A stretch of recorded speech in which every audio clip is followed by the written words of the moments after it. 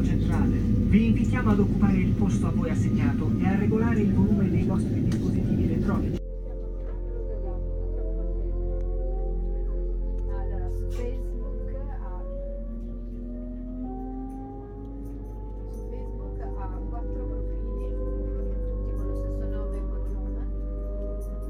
Beh, ma si chiama benissimo. Non è neanche quello che fatta, guardi quello, tipo i nomi diversi.